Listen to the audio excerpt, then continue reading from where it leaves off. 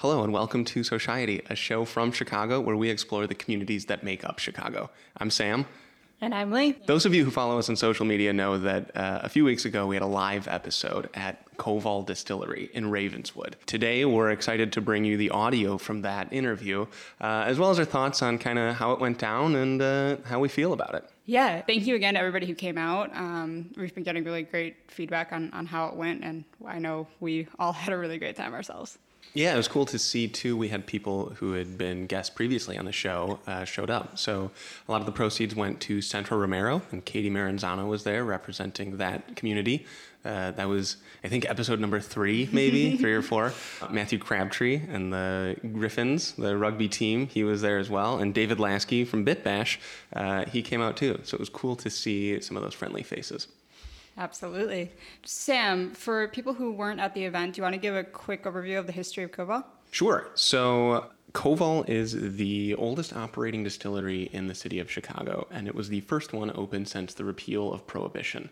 So that means that Chicago went about 75 years without a steady source of locally crafted whiskey, which, if you know how much whiskey people in Chicago drink, it's pretty nuts. But there's actually a very long history of distilling in Chicago, and it goes all the way back to 1860. So around the time of the Civil War, there were 8 distilleries in Chicago. Business was booming. Everybody's getting drunk all the time. But then a little thing called the Chicago Fire happened, and it wiped out a lot of the city, and with it, a lot of the distilleries. The community kind of came back a little bit, but then something even worse than the Chicago Fire happened, which was unfettered capitalism and unregulated big business. So, I know, force of nature. People in Peoria, Illinois created the Distillers and Cattle Feeders Trust, which they called the Whiskey Trust. And they would essentially purchase small distilleries and then squash them in order to control supply and create a monopoly on whiskey. So it worked. They became the whiskey capital of the world in Peoria, which I think is the only time Peoria has ever been the capital of anything.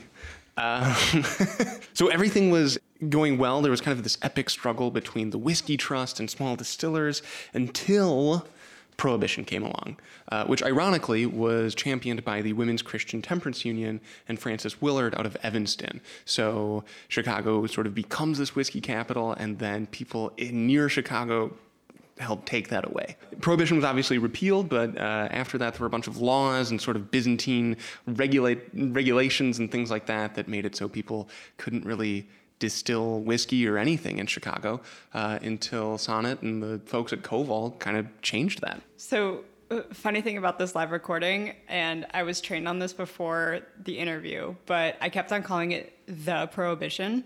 Oh. And Blake, my boyfriend, was like, Lee, during the live recording, you cannot call it the Prohibition. It's like calling it the World War II. And I'm pretty sure I say the Prohibition a couple times. That is amazing. I guess it was the Prohibition. Like, how many other prohibitions do you hear about? I think that's the point. Exactly. Yes, after the Prohibition, Chicago had sort of this desert of distillers until Koval came along. So, Lee, do you want to tell us a little bit about the founder? For this interview, we talked to Sonnet Bernecker, and her, along with her husband, found Koval 11 years ago. And they are both complete academics. So she has her PhD from the University of London, and then she went on and got her postdoctorate from the University of Oxford. So right away, I was super nervous to talk to her. Me too.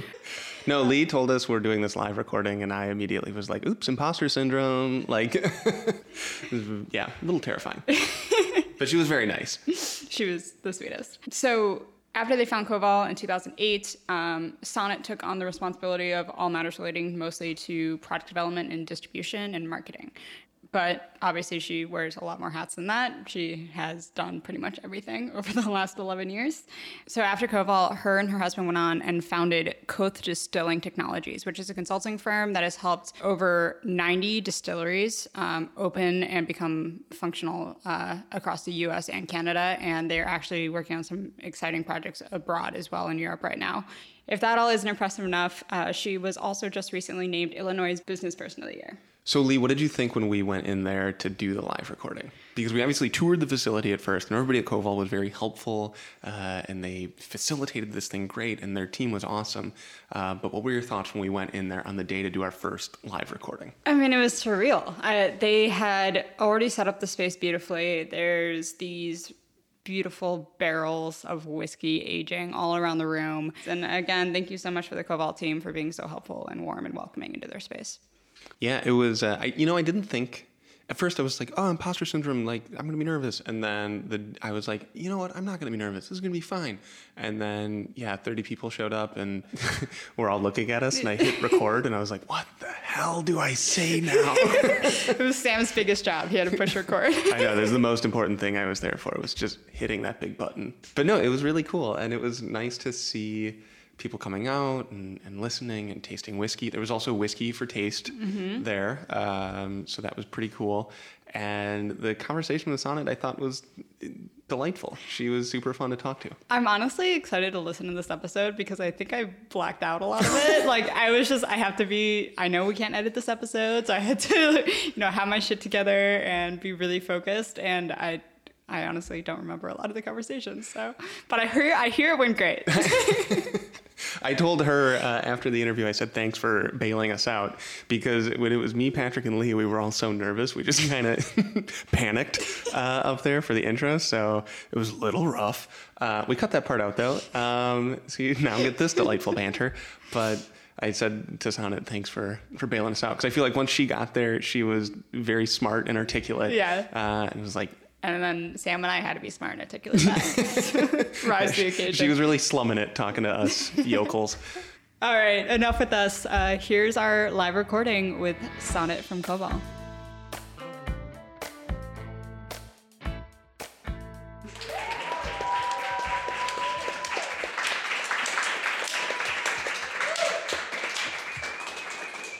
Thank you. Thanks. So good to be here. I would hope so. It's your distillery. Exactly. Very true. I'm here again. Yeah. I do have to give a quick shout out to your team. It was so incredibly easy to get this set up. Like, I shot this email out there, like, hey, any chance you want to interview with us? Because and I was like, anyone. I don't care if they've worked there for 5 months. Like, anybody on the show. And they're like a day later, yeah, no problem. We'll just have the founder come sit in Sam's kitchen and talk to you. Yeah. Absolutely. It's because they're awesome. They are great.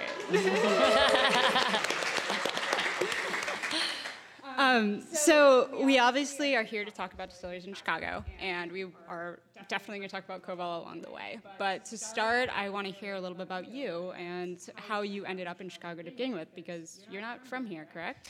I am. In fact, I was kind of the Chicago Dorothy, and I had these slippers, and I kept putting them together, and it didn't get me back to Chicago. It just wasn't working.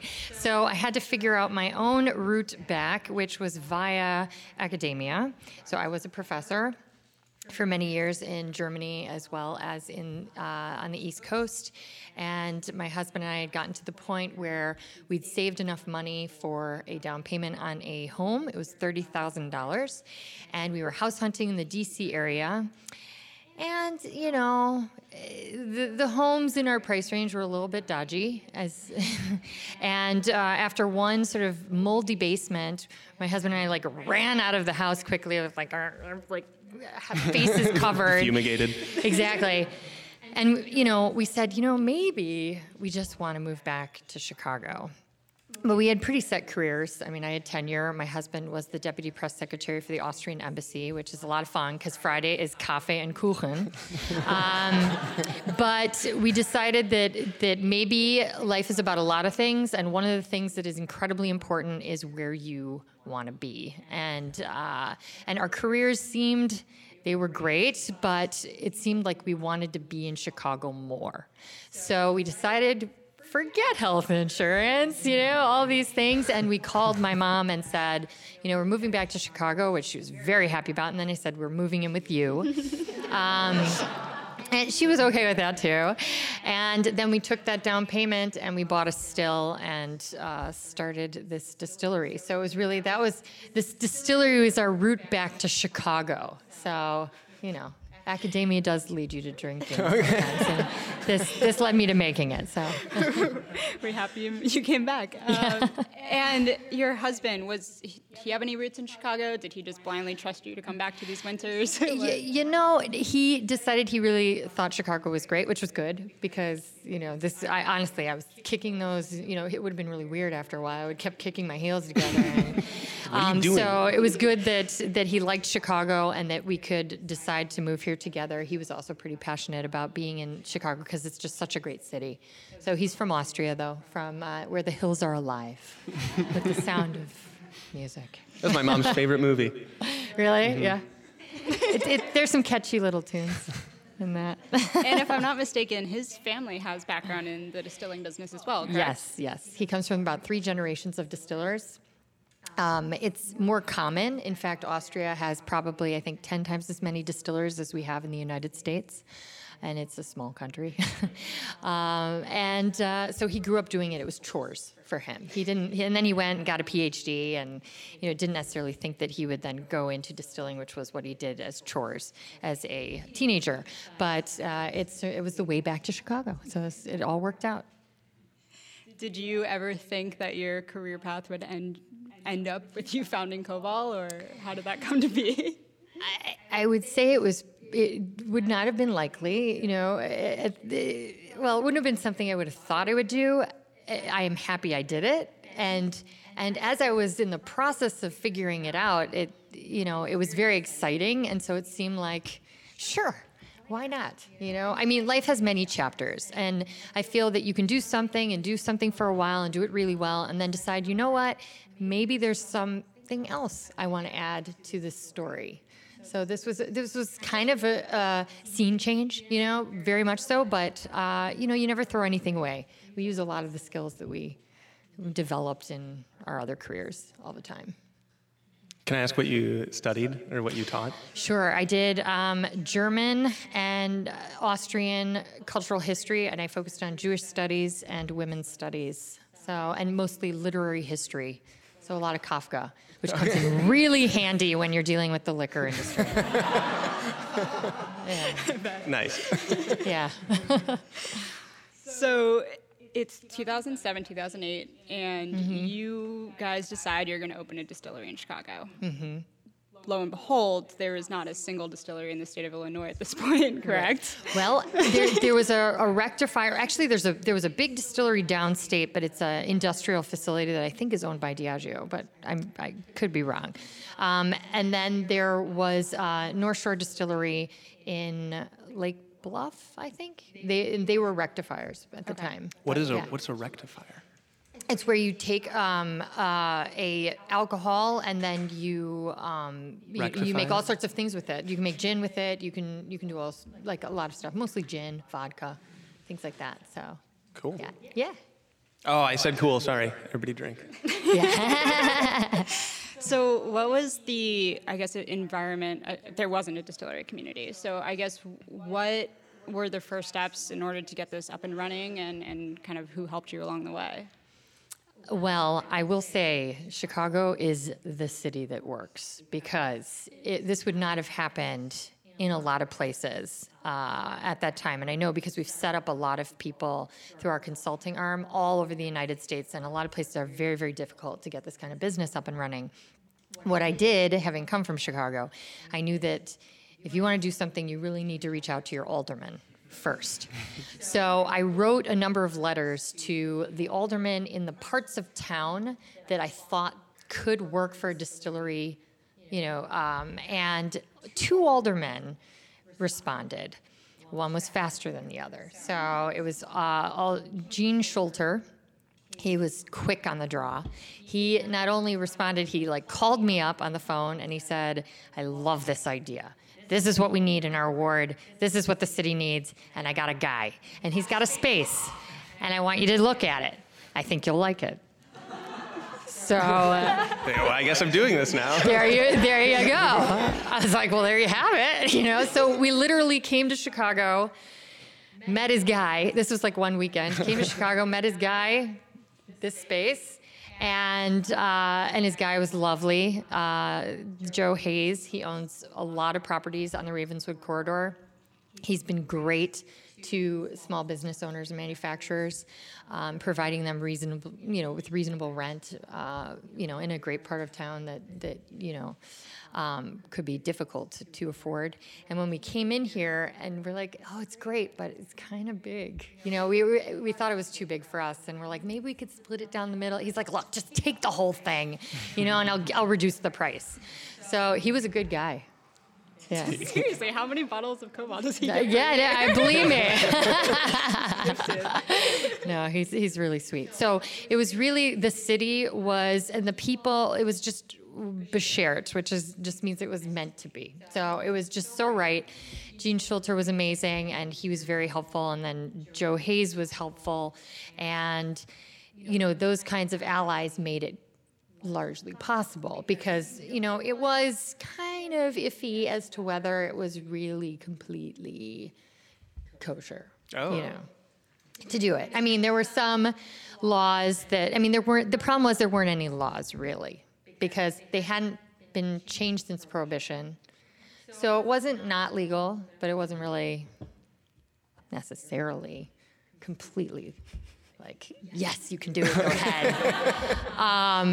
And so what we did is, we sort of started it, and Gene was a big supporter, and we got it going. And then right away, we started working on creating laws to make it, yes, this is legal, and this is the license you need to fill out. Did he have a guy for that too? Like, this is my brewer, my distillery guy, this is my law guy. Let me tell you, there were a lot of guys for that.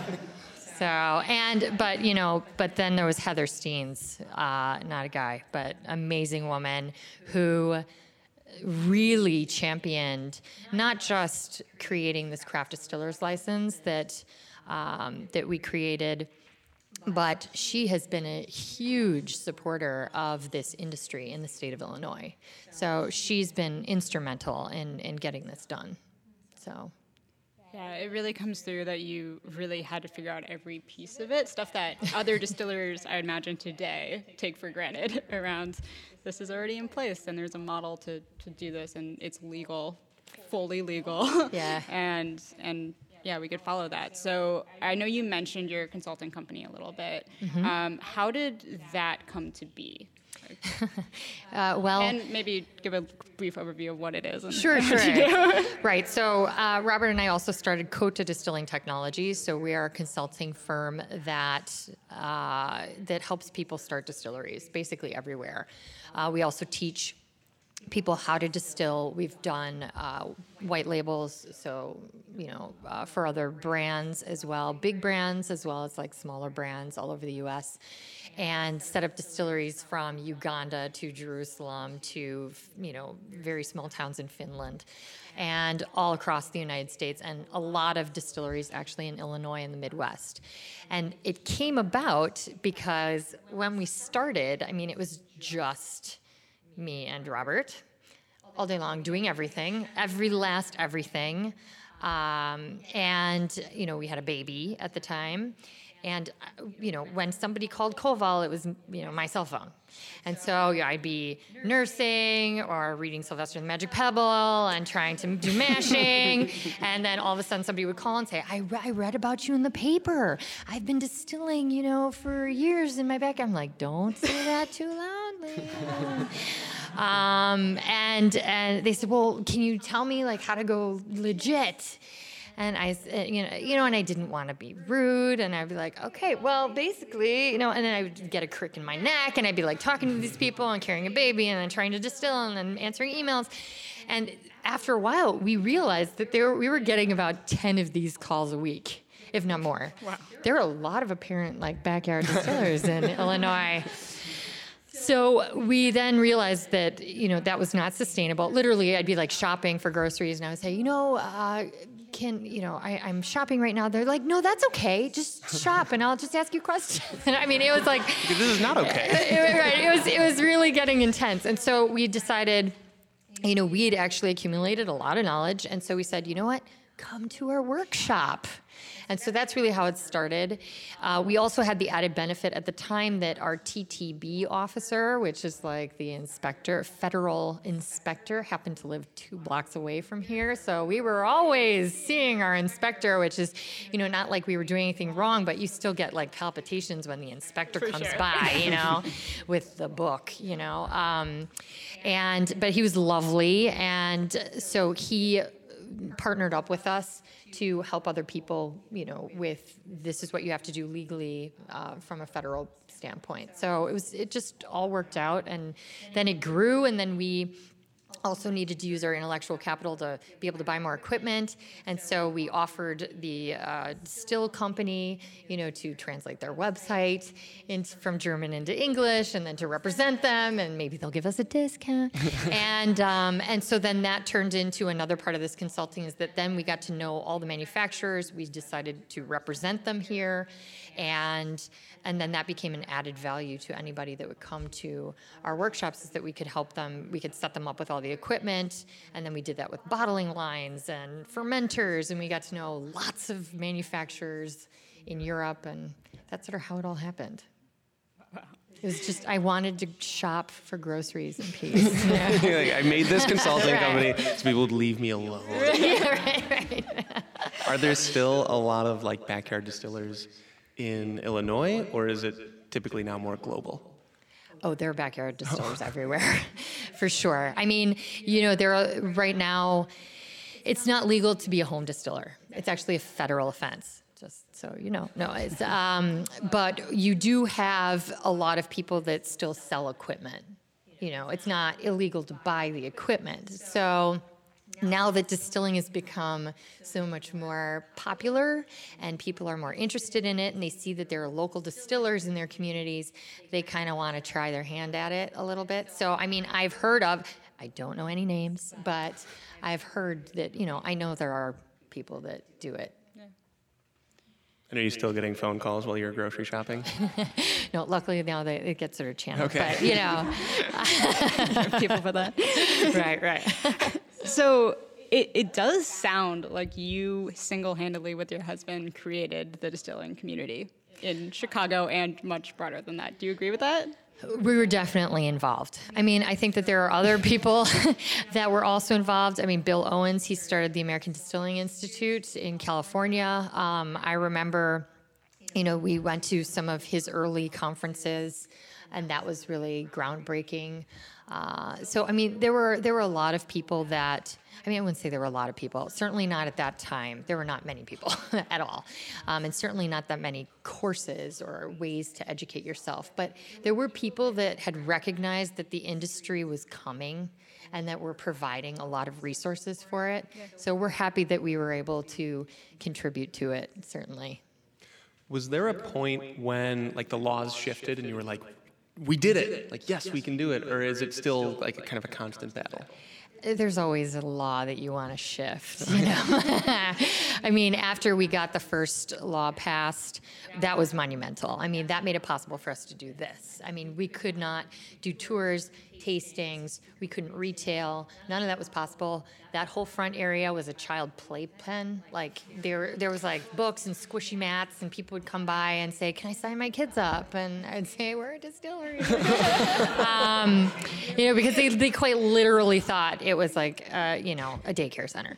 So, but once that law changed, then we were able to do all of these things, and so that was huge. And then that made it possible for there to be other kinds of businesses. If you want to talk about the whole industry at large, I mean, then you had businesses that, weren't like us necessarily focused almost, entirely on distribution. So we make a lot of alcohol and we sell it. And we sell it all over the world to 55 export markets.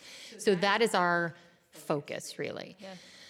There are other distilleries that we've helped set up, and there are other distilleries, certainly in the Midwest, that is not their business model. And when Illinois changed these laws, it also made it possible for people to have almost like a distillery pub. And you have places like Chicago Distilling Company. We help them, and they have a great place in Logan Square. And then you've got CH, that have a really wonderful bar experience attached to their distillery. They also now have a much larger distillery, but those types of bar distillery experiences would not have been possible.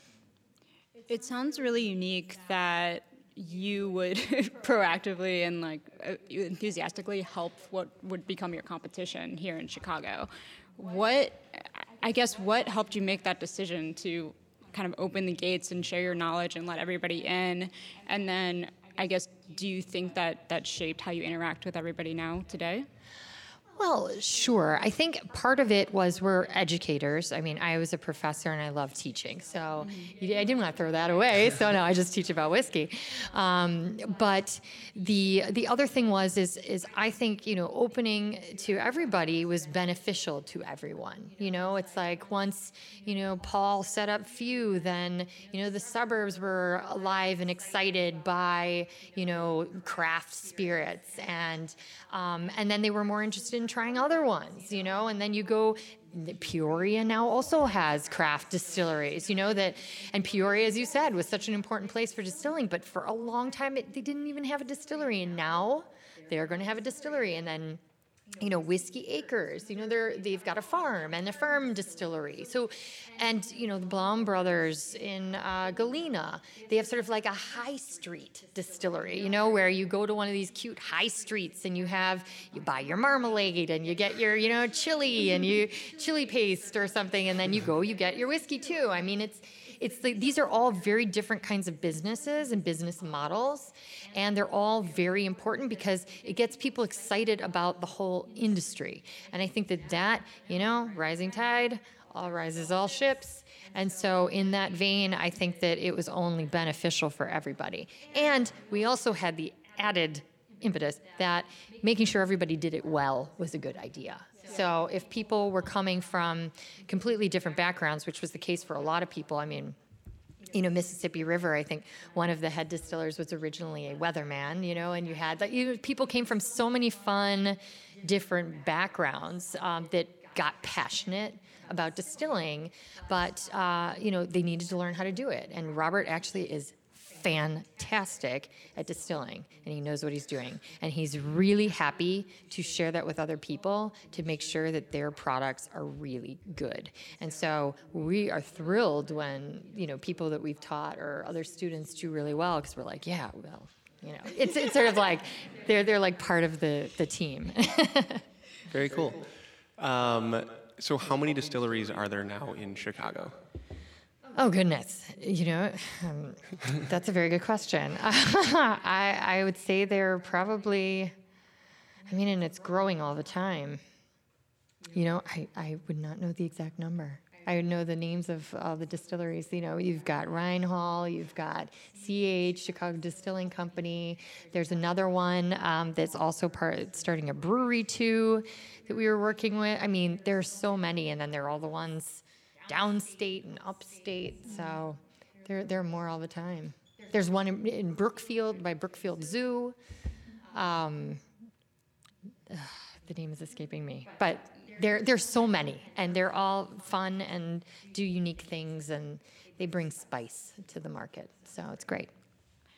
So whiskey is obviously a product that in nature takes a long time to produce. The more you age it, theoretically the better it is, and everything like that. Theoretically. I could be wrong. Tell them, spill the secrets. But so Koval's 11 years old. Mm-hmm. Everybody is a little bit younger than you. Right. How has that changed the community in Chicago? What were you first putting out in the time that you were waiting for your whiskey to age? And I guess how, as you guys mature, get older, and get to kind of release those products, how does that kind of shape how you guys do business?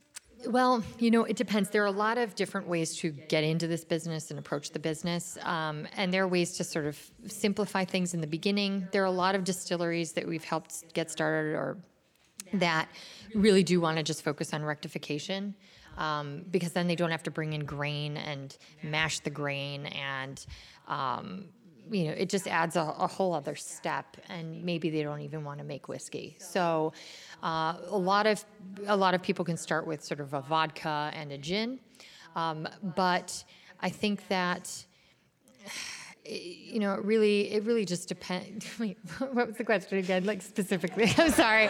You see, I don't get a lot of sleep, so sometimes, you know, I'm like, yeah, you know, there are a lot of ways to do this. I can talk about all of them.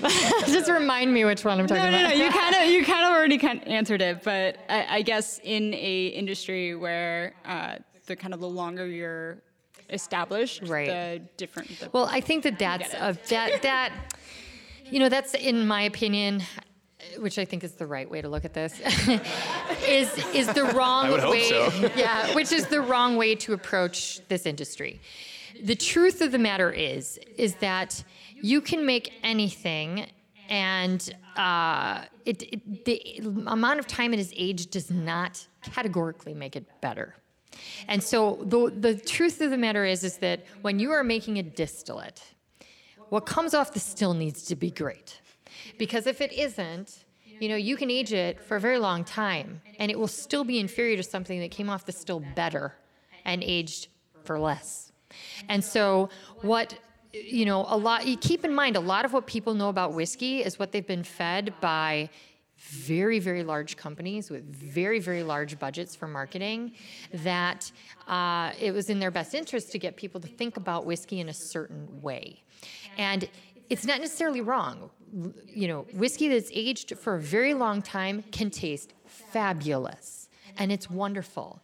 But whiskey that's been aged a year can also taste fabulous or wonderful, or whiskey that hasn't been aged at all can be amazing and wonderful. And what makes the difference is that the product itself needs to be distilled in a way that there are no bad chemical compounds, so to speak, that are in the end distillate. And they're you know, it comes off the still, heads, hearts, and tails.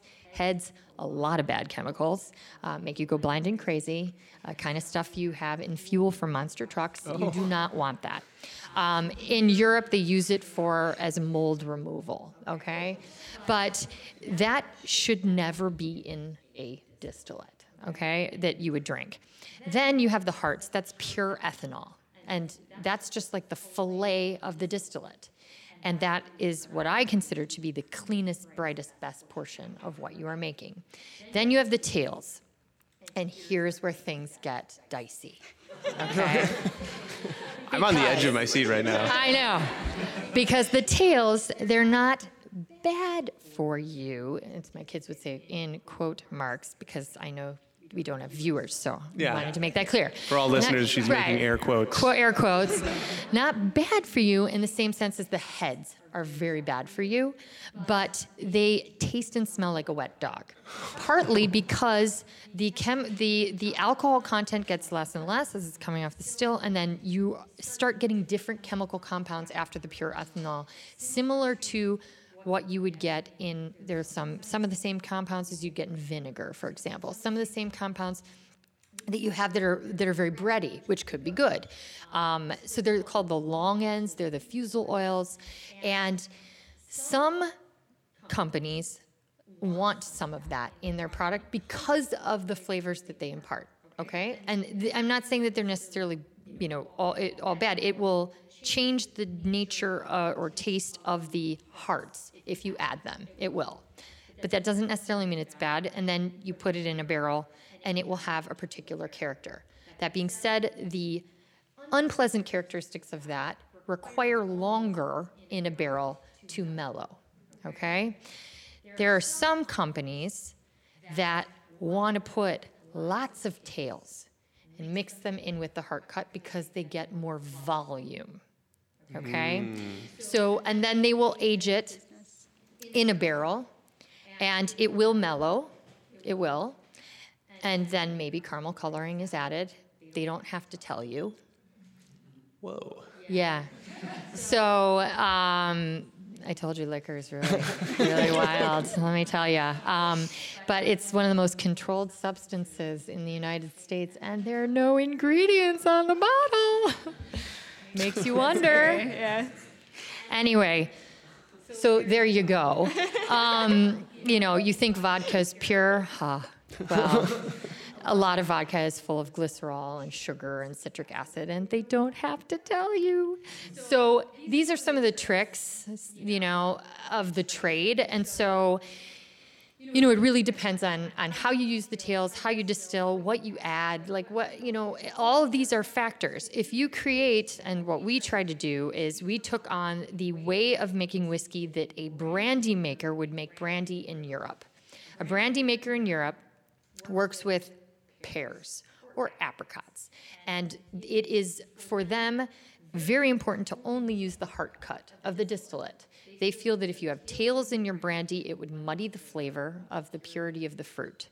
And Robert comes from Austrian distillers. And so we said, well, let's give rye the same attention as your grandpa gives an apricot, And so that's how we focused on the heart cut approach to distilling. And that's something that we've taught a lot of distillers. And maybe some do that. A lot of them do in the craft scene, but some of them might use some of the tails for flavor because they like it, and that's fine. But I would say, it's a lot of craft distillers, they're not necessarily going for volume, so it's a different, craft distillers have the luxury in a way to do things differently, which I think is great. It tastes great. So I agree. Cheers. Okay, so how do you and other of these kind of smaller craft distilleries combat some of those, notions of what good liquor is? Right. It's a lot of education. It's, sometimes, we'll go to, also it really depends. I think the American whiskey scene has become very interested in a lot of the craft whiskeys and recognize that it can be great and it doesn't need to be 12 years or 25 years or 28 years. And also a lot of that comes from Scotland, and the Scotch tradition of aging, and they've done an amazing job at marketing, and they've got a lot of great products, but in imparting this idea that the older it is, the more expensive it should be and the better it is. It's not always the case. I've been at many different events where I've tried much older whiskeys compared to younger ones, and the younger one was better, So and at the end of the day, truth be told, it's a matter of personal preference. So, that's another thing. Okay. So something we talk a lot about on our podcast is the impact of Chicago Pride. It's something that our city has that you can debate no other city in the country has as strongly as we do. We talked to our tattoo artist once and asked her how many Chicago-themed tattoos she's done, and she just laughed at us. She was way too many. But coming back to Koval, it's very clear that you guys have steered into that. I feel like there's a lot of Chicago pride that comes through in your branding, your flag, and everything. But as you kind of become more of an international brand, I guess what decision went into having the Chicago pride come through your product? Well, it can't not come through the product. I mean, every bottle is an ambassador that says handmade in Chicago, so in that sense, we want that. It's on the front. We care very much about our roots. That being said, it goes the other way. When we're in Japan or when we're in Taiwan or when we're in Australia, Chicago's interesting, but it's not going to be a main selling point necessarily. But what it does is all the other main selling points of this is a very high quality product. It uses only the heart cut of the distillate, uses all organic ingredients. We work with a cooperative of organic farmers. Those are the kinds of things that resonate. And then they think about, and this is made in Chicago, and then hopefully it gives Chicago a little bit of a something. We want people to think that Chicago is a place for great spirits because we have great spirit in the city. So, yeah.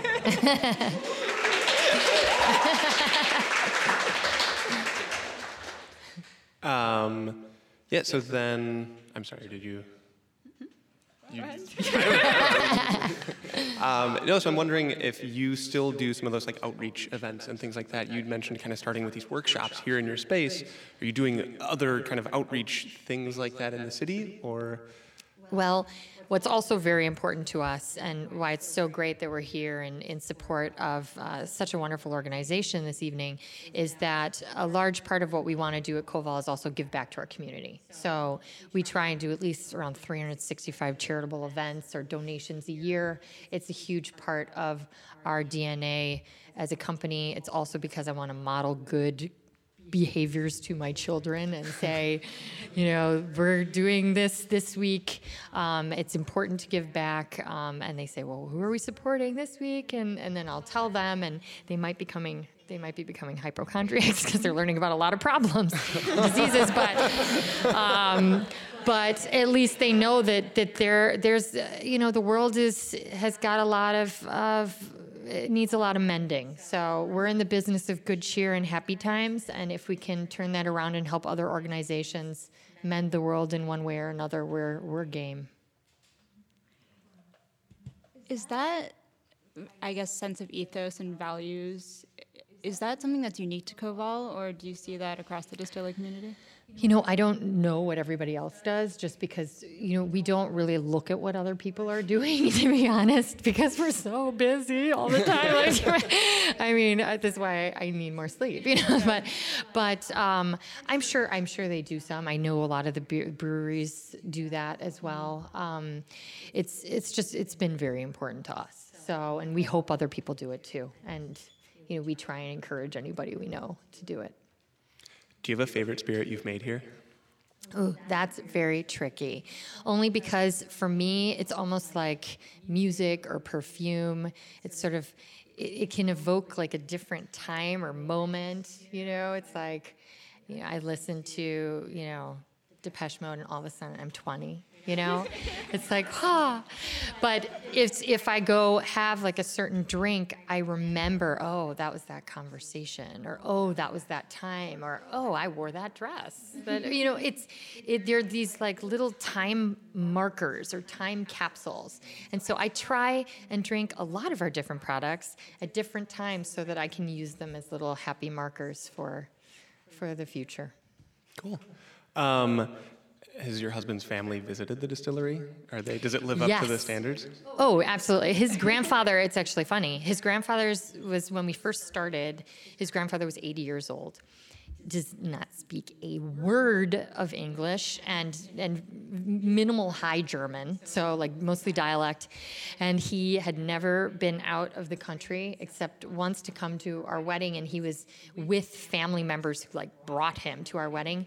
But when we were starting, he wanted to come, and so he got on a plane, and there was a change. Like he had to like change planes. We were like, oh my God, like we were a little worried. And so he like came, and he was so excited, and then he wanted to like help out. And he came actually wearing like his outfit, like ready to work. It was so sweet. We're like, don't you want to rest? He's like, it's still daytime, He's like, let's go to the distillery. And he would like work, and this was like early days, and we'd actually just gotten a shipment of pears. We made a pear brandy, and we had 7 tons of pears, which is, let me tell you, that's a lot of pears. We had stacks, like literally to the roof here, of pears.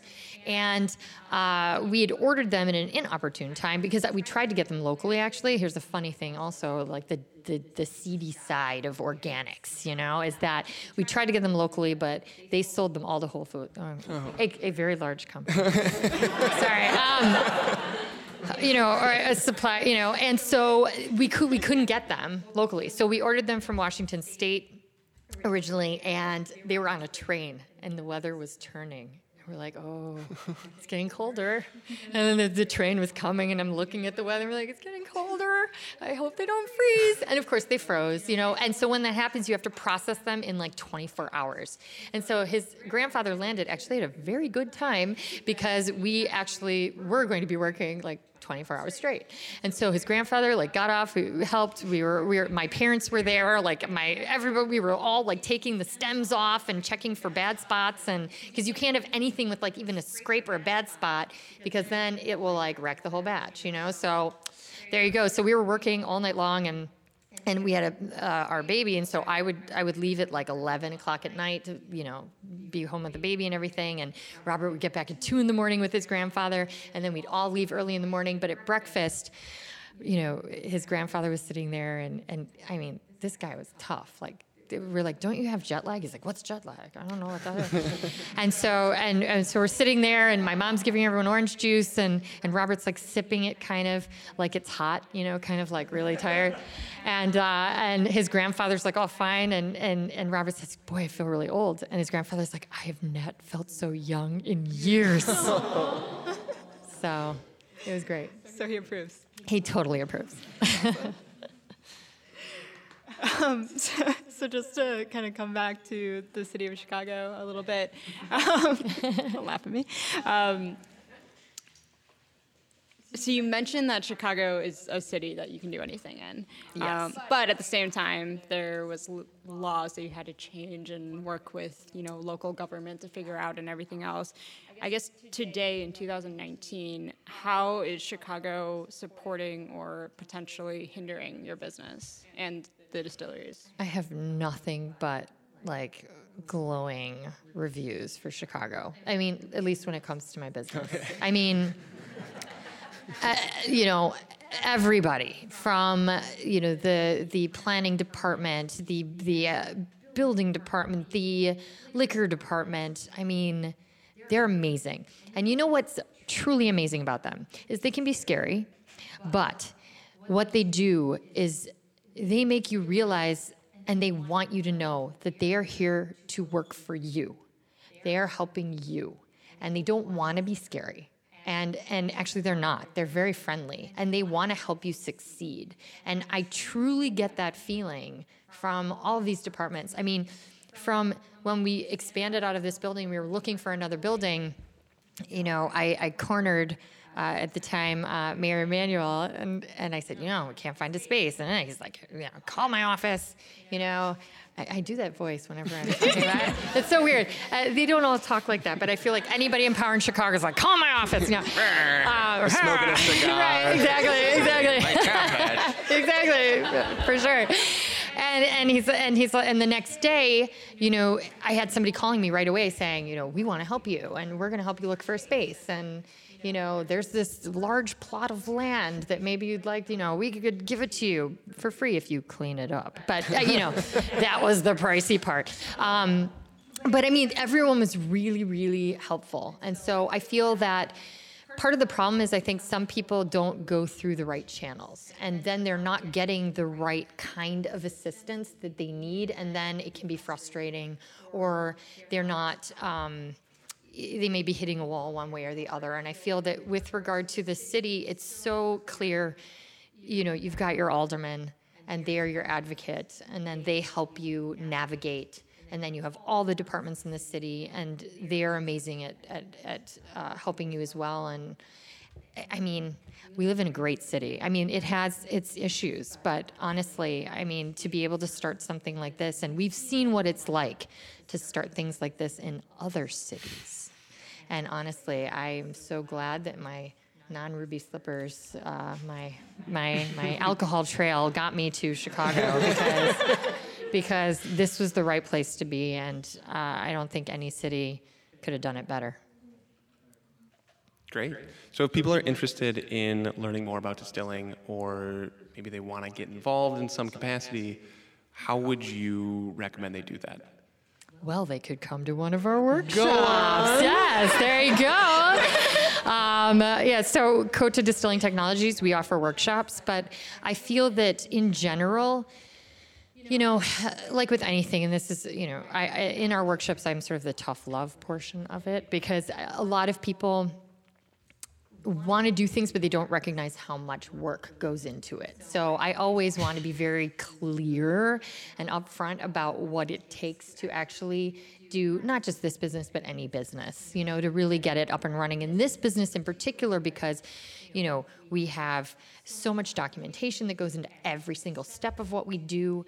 And if you are going to be selling alcohol across the United States, it's as if you are selling to a different country, every single state, because every state has different liquor laws, and they all make you do different things and register things in different ways and get different licenses and make sure your labels are registered registered and your products are registered and is your distributor registered? And some have multiple layers of distributors and some have brokers that work with distributors. And honestly, it is like a labyrinth. So I would really do the homework and find out, what are the liquor laws? Is that going to work for the kind of business you want to do? In Illinois, obviously, we've made the liquor laws so much better and business friendly. But in other states, they're not always as good as they could be. And so looking into that, figuring out what business environment, and then reaching out to the various people in charge. So from your alderman or, your local community. It depends. In different parts of Illinois, it's different. There aren't aldermen everywhere in Illinois. No, just in, only so many just in Chicago. Right. Although maybe in Peoria, But going through your local council and figuring things out from there. And what if people want to learn more about Koval that might not be sitting in our audience tonight? How can they come check out the distillery? What can they do? Absolutely. They can come and meet with us at 5121 North Ravenswood Avenue. This is where we do tours, tastings. People can just come in and have a taste, chat with us. We're very friendly. Or check us out online at kovaldistillery.com. Awesome. And again, you've been around for 11 years. What's in store for the next 11? The next phase is going to be expansion. So we are going to be moving everything over to our main production facility, which is just up the street. It's still on Malt Row, so we'll be very much part of Malt Row, and we will have tours there, tastings, a little cafe type area as well. So yeah, so we're hoping to have that open this winter, probably late winter. And then the consulting arm, Right. Have you opened any recent distilleries or is there any plans there to? Oh yeah, absolutely. We my husband just got back from Jerusalem, opening the first distillery in Jerusalem. Since a few thousand years, no. I think there was wine somewhere. Yeah, right, exactly. For sure. And he opened up the largest rum distillery in Uganda. And there are a bunch more on the horizon, so all over Europe, and yeah, so we'll continue to do that. It's fun. It's broadening the community. Yeah. Kind of final question. Sure. If there's like a sentiment you could share with the Chicago distilling community, what would it be? The warmth we get after a sip of whiskey. I mean, that's the sentiment I have. I'm just so happy to be part of it in this great city and that other people get to experience this kind of fun industry that we're in. So cheers all around. That's my sentiment. All right. Cheers all around, I think. I don't know if you guys drank all your tastings, but cheers.